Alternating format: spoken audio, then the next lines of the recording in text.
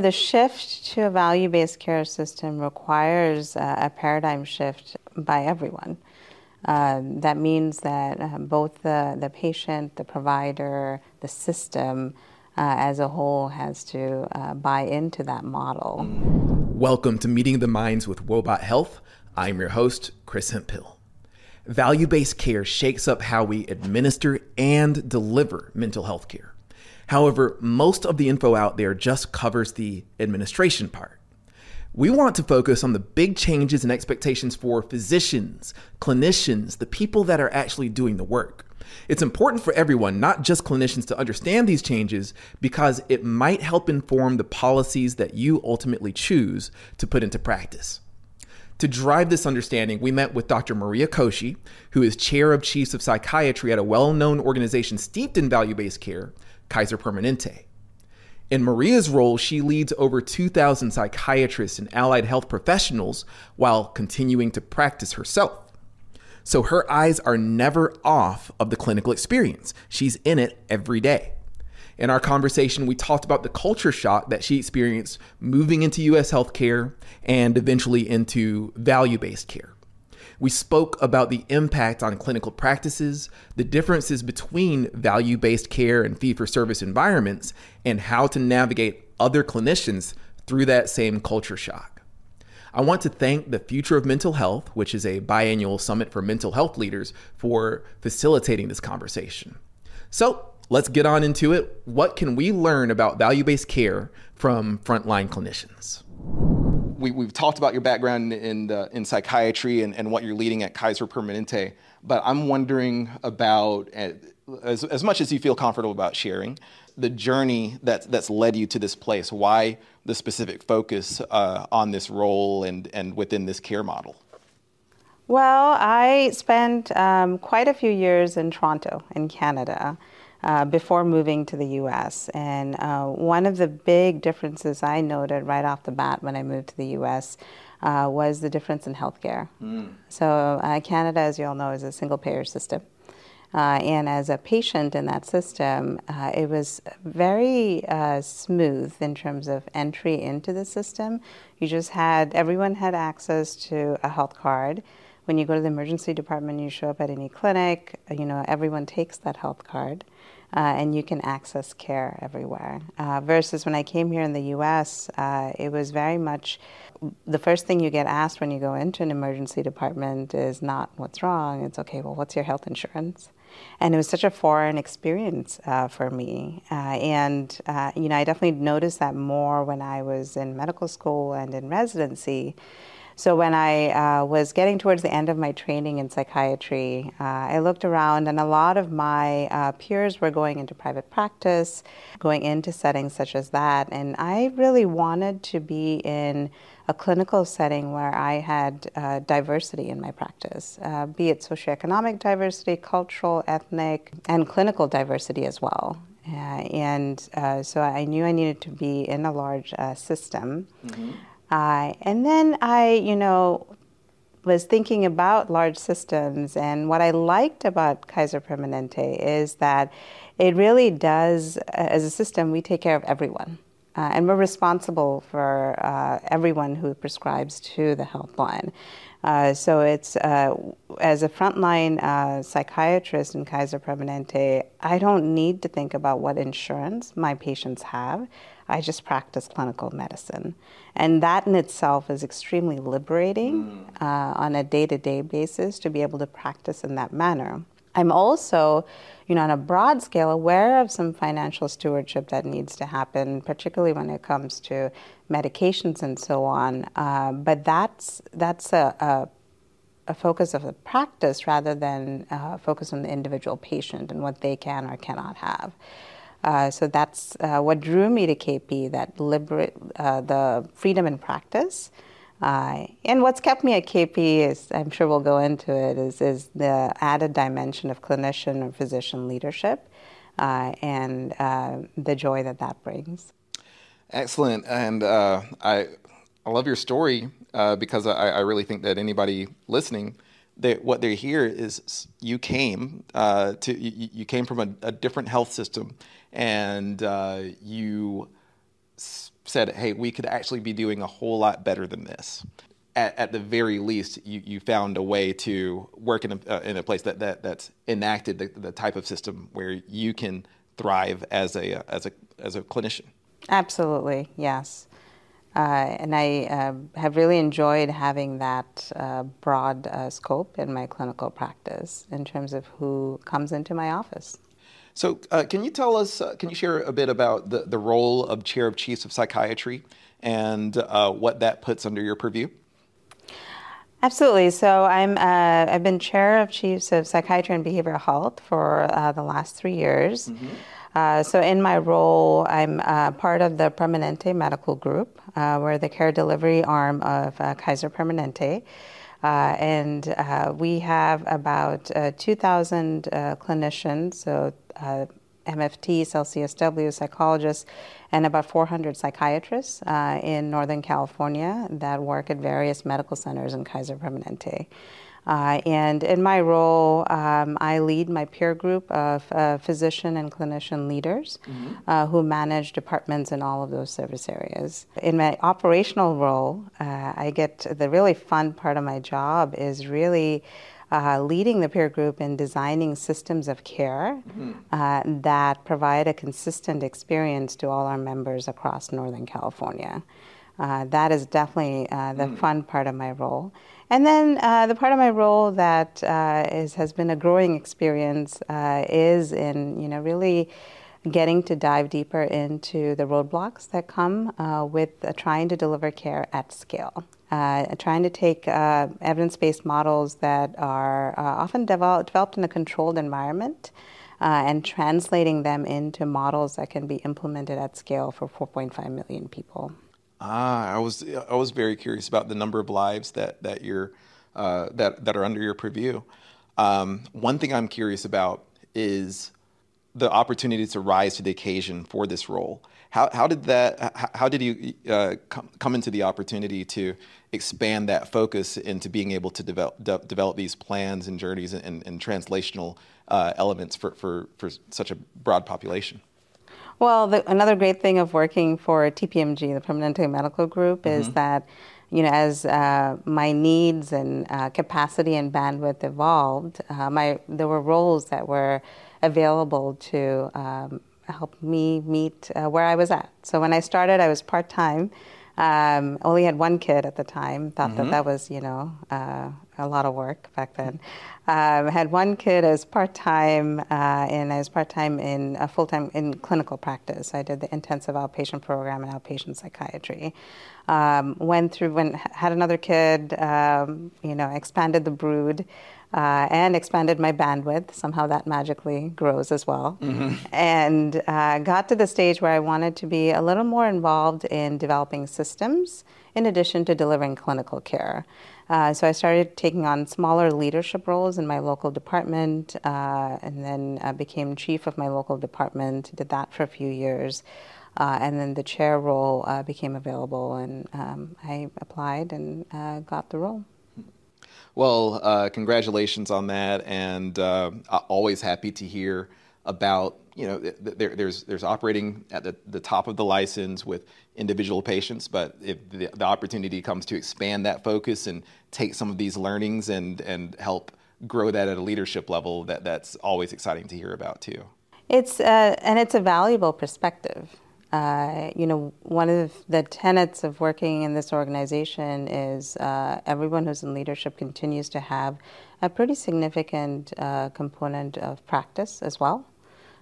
So I'm a leader in the organization, but I spend 40% of my time at any given week in clinical care, direct clinical care as well. And it's a bit of a juggling act at times, but it is so valuable to have that perspective as well, because there's a certain level of groundedness that comes from that aspect of my job that lets me translate a little better than if I were completely removed. So we're going to be talking about some higher order concepts, but with that grounding within hands-on frontline work. So I know that there's a lot of information out there on value-based care and fee-for-service and all that. I could refer you to another episode that we did with Antoine Williams on kind of the building blocks around value-based care. In your world, like you explained it beautifully about coming here and seeing the biggest flaws in our healthcare system. So what are the main benefits of looking at this value-based care perspective? Well, from a provider perspective, as I said earlier, it really takes that tension that often exists in the fee-for-service world in the individual providers' hands of reimbursement and looking for reimbursement for individual patients. It takes that tension out of that individual provider's hands and brings it up to my level and higher. And so that is, I think, from a provider's perspective, really helpful because the organization as a whole is compensation in a way is also very closely tied to outcomes. That's also liberating from a provider perspective because the goal isn't necessarily to generate income with frequency of care. The goal really becomes about creating throughput in the system so that we can get more people back to their lives sooner. And so recovery and response to treatment really becomes a goal at the individual provider level. And it's a shared, aligned goal at the systems level as well, because we have clinician leaders like myself who are in the room for the conversations about designing the system. From a member perspective, the hope is to instill that confidence that the system's focus is on improving outcomes and improving care. And I think we'll talk a little bit later about the roadblocks, but there is sometimes a dissonance in that perspective from the members' perspective of what is high-quality mental health care. Because I fear that a lot of the language around high-quality mental health care is related to utilization alone, and it may not be.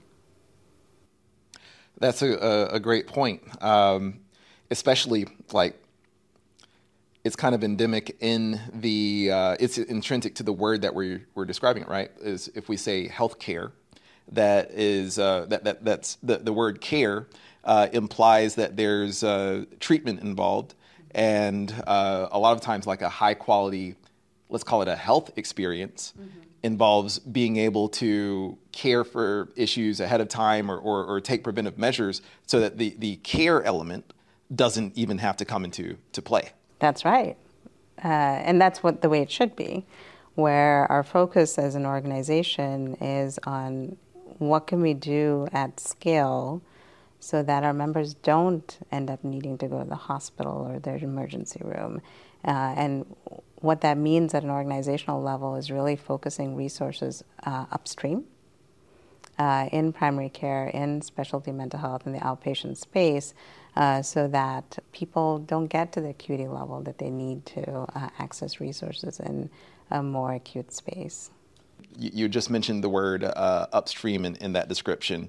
And for those that aren't familiar with the concept, downstream refers to like delivering care in the moment, whereas upstream looks at all the things that you might address that might impact care outside of what's happening in that room.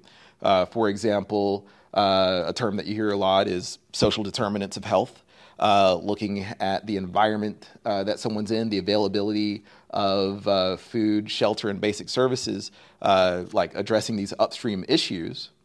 Perhaps an example might be, this is one that I heard from someone focused on home health, was putting an air conditioner in someone's house and like a $80 space heater prevent much greater cost on down the road when that person might present in the ER. Am I getting that right with that term? Yes. So upstream can refer to all the elements that are outside of the room where the care is being provided. We do have, we're developing systems to really identify where those gaps are for our members and then connect them to community resources where they can access assistance for those elements as well. I was also referring upstream to the entire journey, because often by the time someone gets to where I'm sitting in psychiatry, they've usually been suffering and struggling for a while, partly because there's, not everyone seeks care early enough, and partly because it takes time for, symptoms to build up to the point that they're in specialty psychiatry. So in an integrated care system, in order to meet that imperative of helping our members and patients thrive and stay healthy, it really does involve investing resources further upstream in the patient's journey.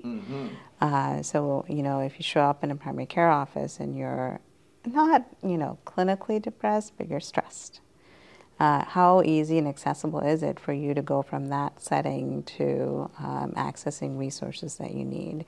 And so we've been putting elements in place that make that journey from that setting where it's not acute to the level that you need to see a psychiatrist per se, but you're struggling, and perhaps intervention at that point in your journey may prevent you from needing more services down the road. So we've been putting, systems in place so that that care is accessible, and once you access the care, that you get high frequency care up front in order to get you to response and remission. So, we put in a population-based collaborative care program. 22,000 people have gone through the program. We have remission response rate in the 60%. We can get you better and back to your life as usual in 6 weeks or less. And that being able to do that and being able to see those results is really fulfilling as a clinician, physician leader, because it meets that imperative that I carry, that we need to keep people healthy. So yeah, and that really hammers in on some of the, like I love the detailed description on the care journey, and where there are elements to impact, like you were bringing up, if somebody's bringing up stress, like what if we start addressing that issue much earlier, then it becomes something much deeper.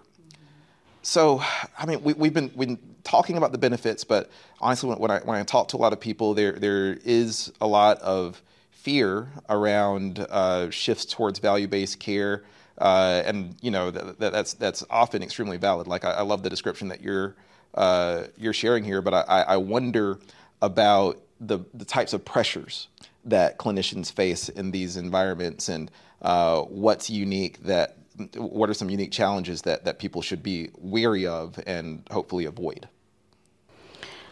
Well, the shift to a value-based care system requires a paradigm shift by everyone. That means that both the patient, the provider, the system as a whole has to buy into that model. If you're looking, so value-based care implies that the financial reimbursement is really tied to improvement in outcomes and response to the treatment.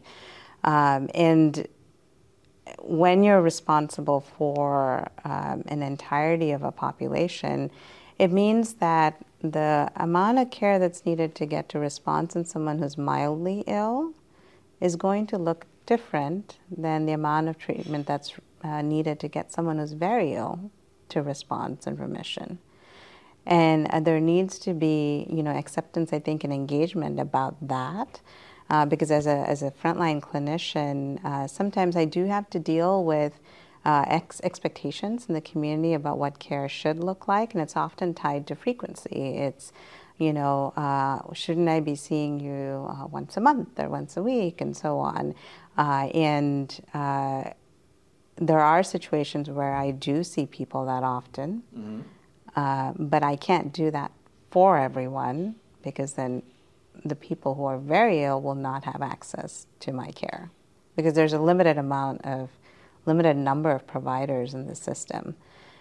So what that translates to is there is a little bit of constriction and perhaps patient autonomy. And maybe that's where the struggle is, that you're alluding to that people are struggling with. Yeah, yeah. Like I know that there are capitated models and models where people are, like, I guess in Kaiser Permanente's case, it's it's led by that primary care setting, right? Like what I believe they call it a gatekeeper model, right? Where you go in, but you can't see a specialist until there's that initial primary care setting.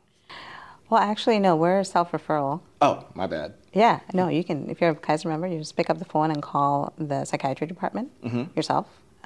You can.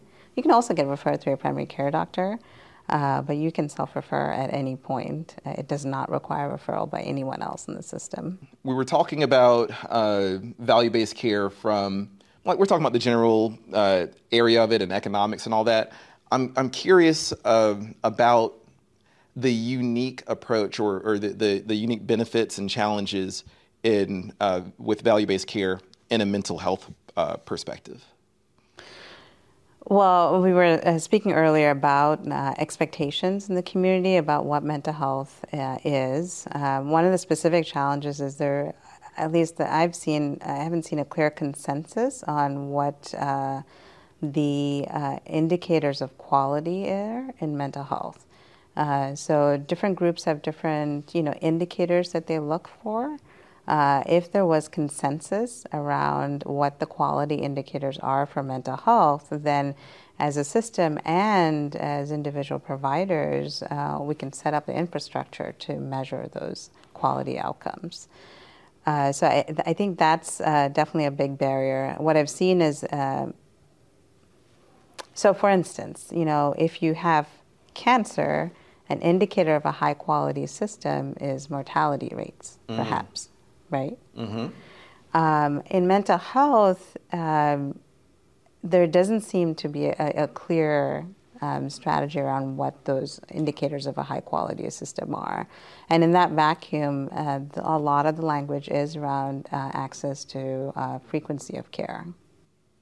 So it is a gigantic challenge, right, to understand how these quality measures might differ around different sites of care and coordinate between those sites to have some sort of unified language to say this is the amount of concern that we might have for this group of people. And even the measures. Is there consensus around the measures used to measure depression over time, anxiety over time? Are those, the expectation to report out on those measures, is that being uniformly applied to all systems? So, now, we know it in many different health systems. Like, they're like from site to site, there's major differences, even in the way that data might be collected and labeled. I wonder, like, given this disparity of measures and how they're interpreted, are there systems that you've looked at putting in, like approaches that you've looked at putting into place to help alleviate these issues or coalesce leaders around?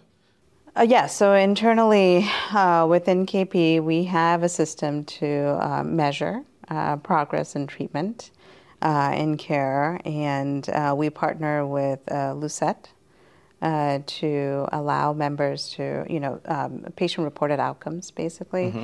So patients get questionnaires that are delivered to them electronically before the appointment. If they're not able to fill it out, then they fill it out in the waiting room.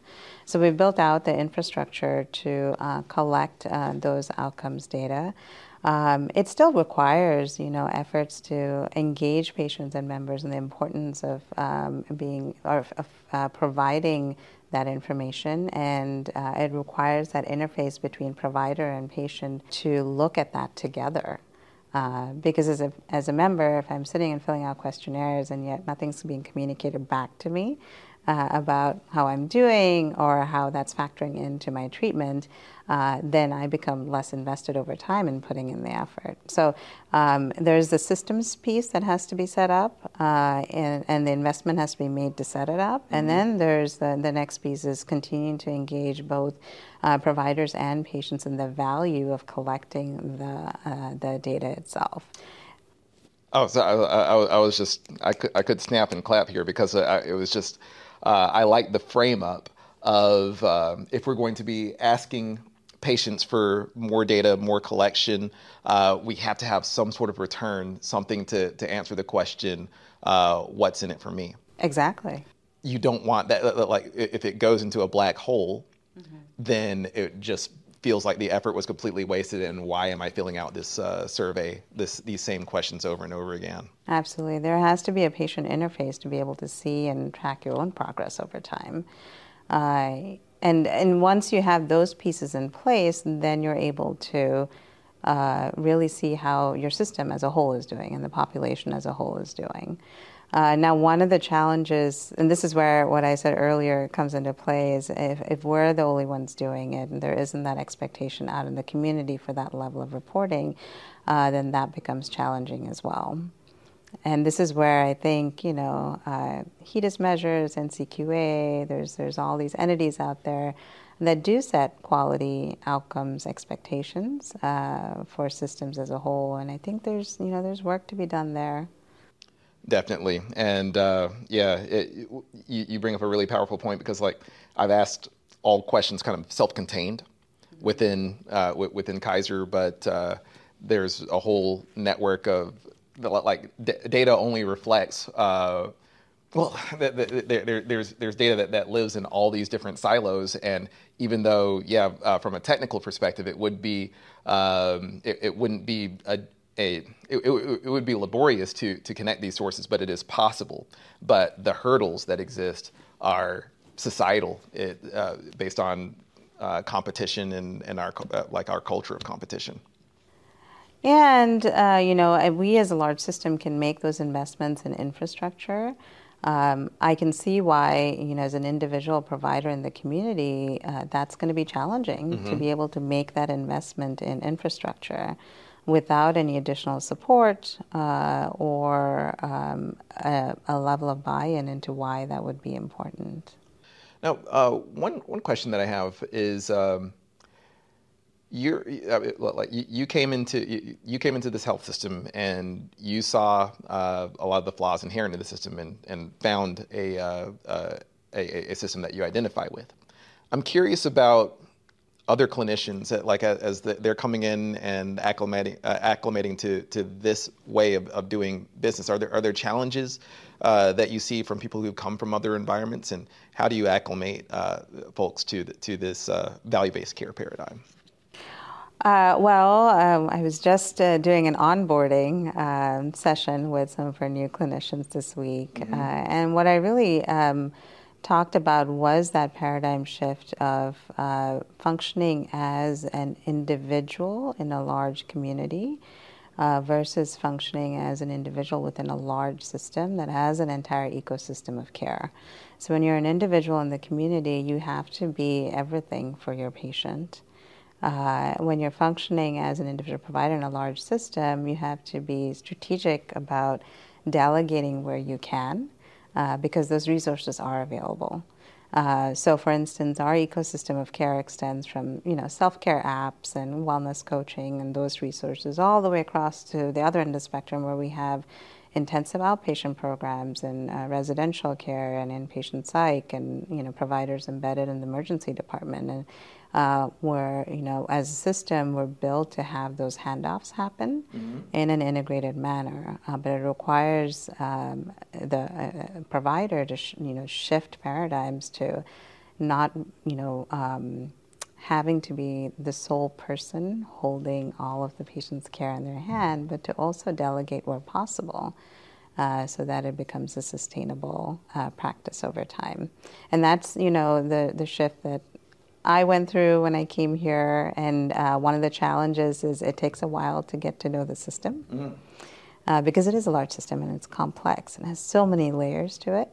So I was telling folks during the onboarding to take your time and learn the system and lean on peers and managers in the system to identify all of the resources that are available. Not only like it's not, hey, here's a tome that says all the rules and regulations and how these departments connect, but it's also about patience and inspiring teams to help each other in the moment and acclimating to this new way.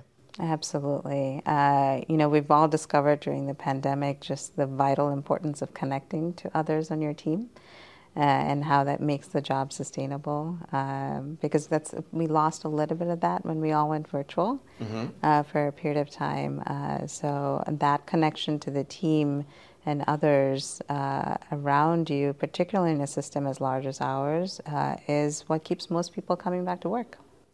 So when you look out and see the excitement around the value-based care initiatives and movements, again, the panel that you're speaking on ask, is value-based care the key? What are some of the kind of hidden things that you wish people knew that were like more known in the discourse? What's hidden that people should know about this value-based care movement? I definitely think that as a society, we have to buy into the validity of the model for it to work effectively. It requires engagement at the patient level, provider level, and at a systems level in order for the model to succeed. If there's consistency in how we measure outcomes across the system, then we can tie that to reimbursement and the financial piece of it. And then there's incentive for everyone to build the infrastructure needed to measure those outcomes over time and be able to report out on it. But it does require that consistency in expectations. So the big conversations to be had at organizations that might be newer to this are, hey, one thing we should make sure that we're doing is coming together on our metrics that we use to gauge success or failure. And beyond that, it's one thing to have metrics, but it's another thing to have the infrastructure that actually measures them. Absolutely, yes. And as I said earlier, it's not just the infrastructure, but then the resources to build the engagement required after the infrastructure is built is really key. Understandable. And like we're thinking from this systems level, I want to get into how you measure success at the systems level, but I'm very curious, perhaps at the difference in patient response that you've heard in fee-for-service versus value-based care environments. I would say that I can speak to patient response just in terms of outcomes in our system. Because we can focus on really, getting patients healthy, getting them well, and we're able to put those resources in, we're able to see those outcomes in a very transparent way. And we've published, in peer-reviewed journals as well, and really published results for some of our more severe, more ill patients. So people with schizophrenia and schizoaffective disorder and bipolar disorder. Those are the populations that we do talk about at conferences like this. But those are often our, hardest to engage populations and population of patients with lower life expectancy than our mildly to moderately ill population. So we are able to see those outcomes because as a system, there's engagement in the importance of keeping people well and keeping people healthy. In the fee-for-service world, I think what I've heard is once people get into the system, and I've heard there's definitely challenges in finding providers in the fee-for-service system. Once people get into the system, the outcome of that is dependent on the individual provider, and some people do well, and some people don't. I can say that, from our experience with also working with providers in the community, sometimes we have providers who reach out to us and say, the acuity level is too high for us to manage. and we think this person might be better served, internally in the system. So when you have siloed practice, it can be challenging to really meet the needs of people who are very mentally ill and who are not able to function well. So those are, that's the trade-off if you're in a small independent practice. The capacity to manage that can be limited. Thank you. Thank you for sharing. And another theme that I've seen at the conference is that there's a significant amount of focus on people in mild to well categories. But just across the broader landscape, they're hoping for more resources and assistance for those more severe categories that you were discussing. Yes, and there is value in also putting resources up front. But I think, as a system within KP, as I said earlier, I'm privileged to be able to take care of a whole range of acuity, and privileged to be able to put resources in to take care of the whole population. So the being able to take care of the whole population, another major theme that I'm seeing pop up more, and rightfully so, is around health equity. I think a lot of our questions, a lot of the conversation points at a better picture for health equity under this model, but just curious about your thoughts on how health equity is enacting and manifesting in these types of environments. It's when you start measuring outcomes, then you start to see the inequity in outcomes across demographics, across racial groups and ethnicities. So when you see those differences, then you get to shape a system that is targeted towards this population of patients. So within KP, we know that if you're African American, you're more likely to have hypertension, issues with managing hypertension and so on. So we, can focus more outreach on that population. With depression as well, we find that certain demographics and racial or ethnic minorities are less likely to engage in care in a large system such as ours. So and there's a lot of factors and variables that go into why that is. But it creates opportunities for us to look at how we can best tailor the system so that it is more, it's safe, it feels safe, and approachable for anyone. Major point there too, just because in other models, it might not force these questions to come to surface with the intensity that it does when it's an outcomes-based approach. Well, yes, and what we're finding is, often the population of providers that are in large systems don't necessarily match the demographics of the patients who are seeking care.